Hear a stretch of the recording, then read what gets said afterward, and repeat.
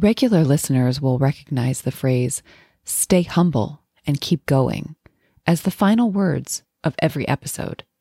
Today, we take some time to unpack them. This is Jews Talk Racial Justice with April and Tracy, a weekly show hosted by April Baskin and Tracy Guy Decker. In a complex world, change takes courage. Wholehearted relationships can keep us accountable. Hey, Tracy. What's up, April? So many things. My grandma passed this week. I'm so sorry. May her memory be for a blessing. Thank you. By the time this episode airs, I think it will have been a week ago. Yeah, her memory is definitely a blessing. Hope she's loving being in the spirit world.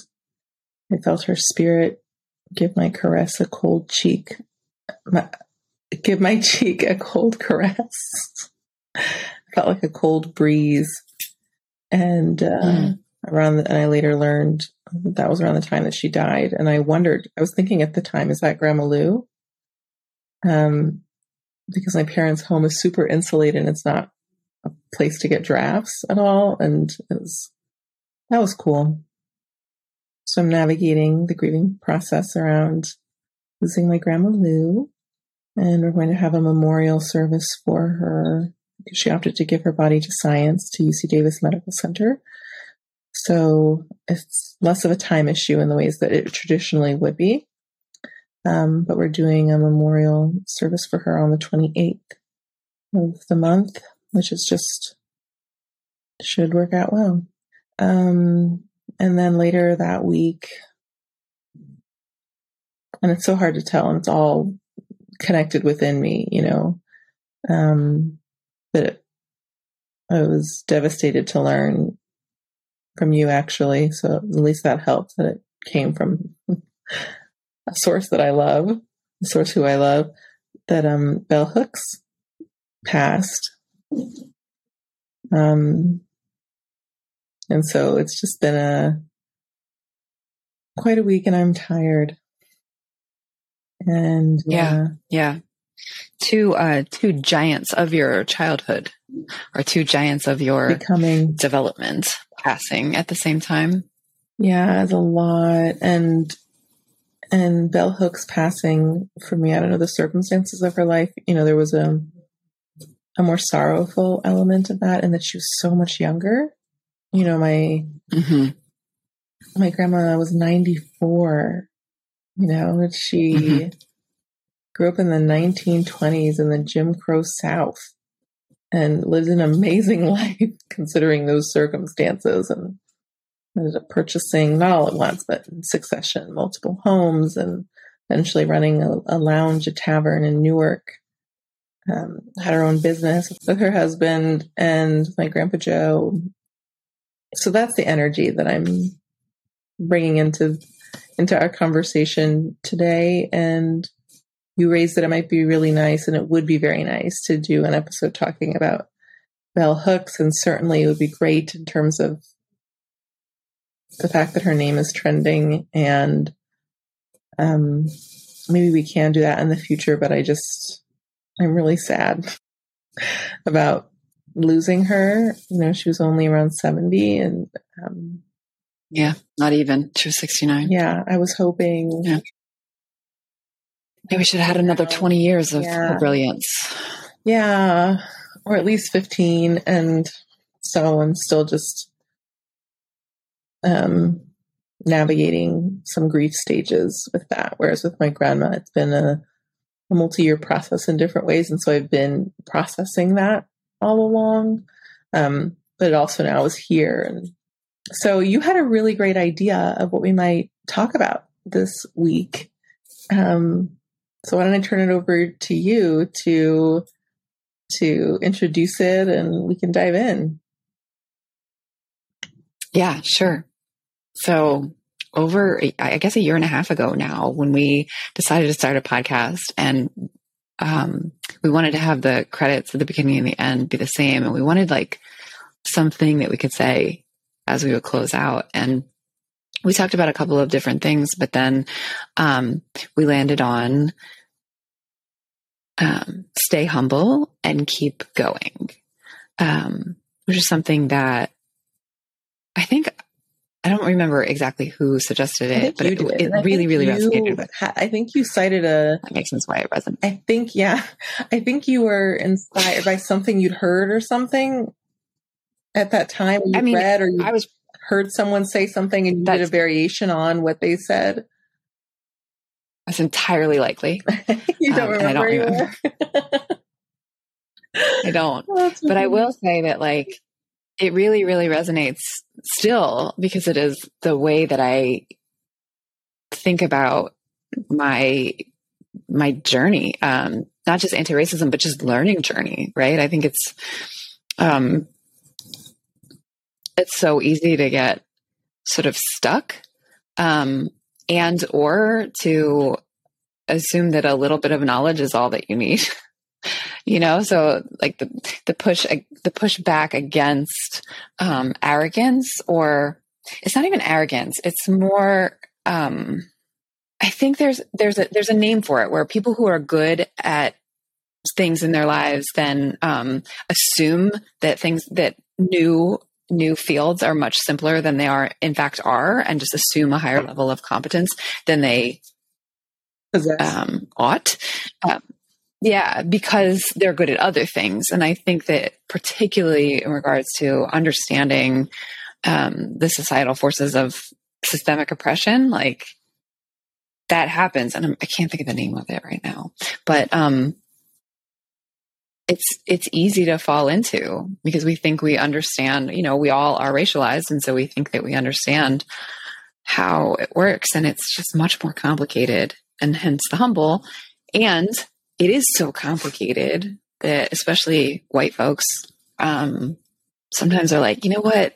I'll just leave that to other people. Let's get this. Just let other people deal with this complicated stuff. And so I can't stay humble. Yeah, we can't stop. We are all needed in this work. And so stay humble and keep going is a bit of a mantra for me that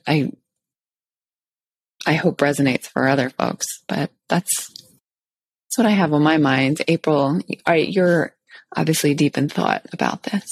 So I like to stay humble because it reminds me of the Kendrick Lamar song. What's a good replacement for the B word? I don't know. The Kendrick Lamar song, right? Yeah, baby, sit down. No. Oh, well, he has his whole song, and the chorus is, baby, sit down, be humble. Baby, sit down, be humble.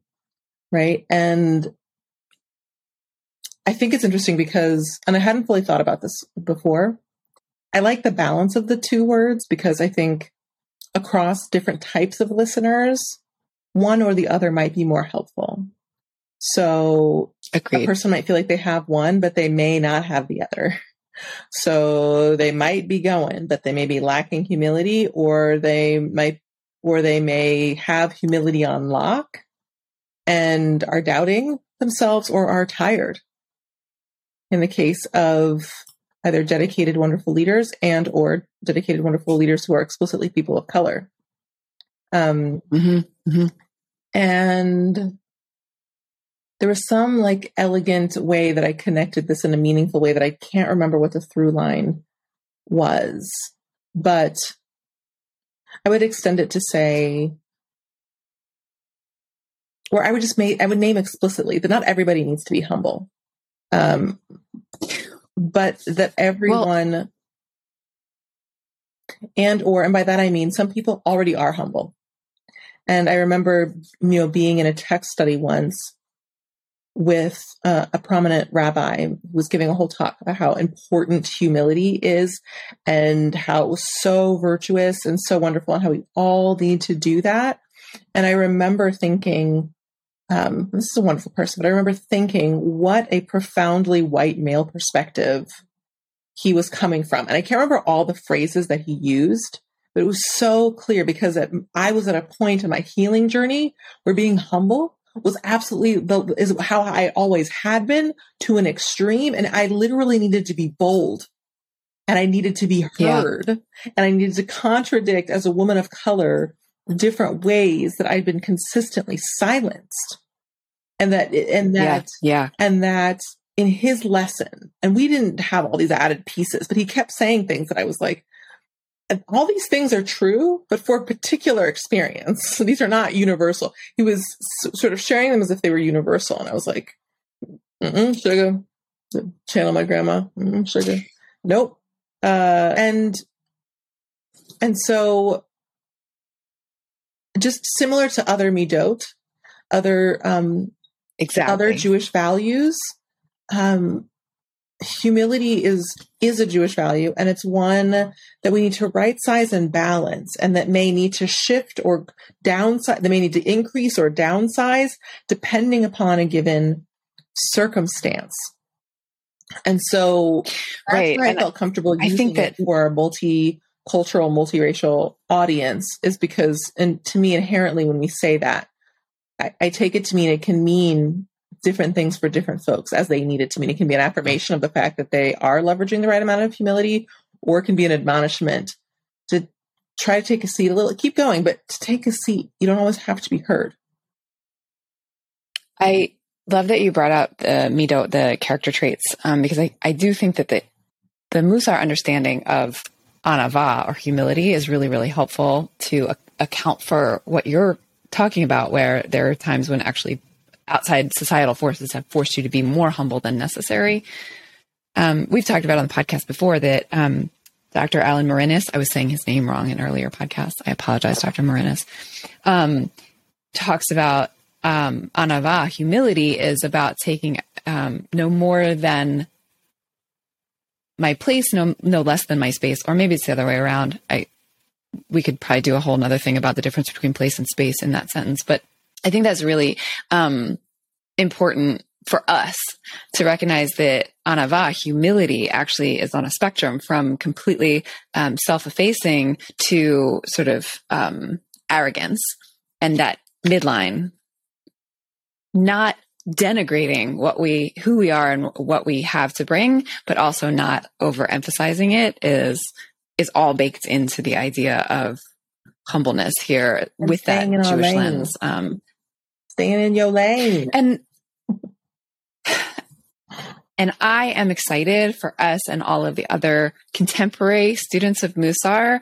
Shout out to Rabbi Lauren Tugman, who are talking about the societal pressures and socialization, and how that affects anava and how we show up, and how we find the right balance. So I'm excited for us to continue that work that we do together. And I like the juxtaposition of the two pieces, because one is about, I associate humility with descent or contraction. But as we just said, in terms of its practice for each individual person, it might be upping the level of acknowledgement of one's skills and the value that one brings, particularly the more you have marginalized identities beyond simply being Jewish, but also if you are Jewish and a person of color, if you are a person of color and not Jewish, if you are a person with disabilities, a disability or disabilities, or someone with trans or non-binary gender identity, that it's still a practice, right? Because there's a point at which we can powerfully contradict the suppression of our voices and go overboard to a point of taking up too much space. But there's a good amount, and a number of us, I know in my experience and the experience with different people with whom I've worked and learned, is that it feels like we are taking up outsized space. We might just be speaking in a circle in a way that's actually normal for that circle, but it feels so contradictory to our oppression that we need to do that. But so it's a fine line. And this is where friends and teachers and supports can be helpful for us to say, oh no, you were fine in April. Actually, I think you spoke actually a few minutes less than the other people. So that was fine. Right. Or yeah, that was really bold, and I'm really proud of you. And it was good, but you might not always want to do that, because that was really kind of big. And either that was right for the moment, or, like, you overshot a little bit, but we're so proud of you. And You needed to do that for your heal. So it's at times it's a little nuanced, right? And we get to feel our way through that. But one of the things that I like about these is that, and keep going, is this sort of outward up leveling, right? Yeah. And to me, I like this phrase because it's so perfect around racial justice, because so much of racial justice, effective racial justice work and anti-racism, is around the nuance. And people initially find this confusing, but I actually think this is true with lots of things. It's like cooking. Like, cooking is not black and white. And it depends. If you had a one certain ingredient, then you might need to totally, but for some reason, I think, well, not some reason, because of largely, I think, trauma and unhealed trauma, the nuance of racism, it just makes it too much, even though there's lots of other places in our lives, financial management, which a lot of people, but I think cooking is a good example, because for some people that's really hard, but for a lot of people, they either enjoy the challenge or they love it. And they know that it actually is quite navigable, but there are different things you need to learn and certain ingredients that it sounds contradictory, but for this recipe, you need a lot of this. And in this recipe, you need some, but just slightly too much will ruin the entire dish.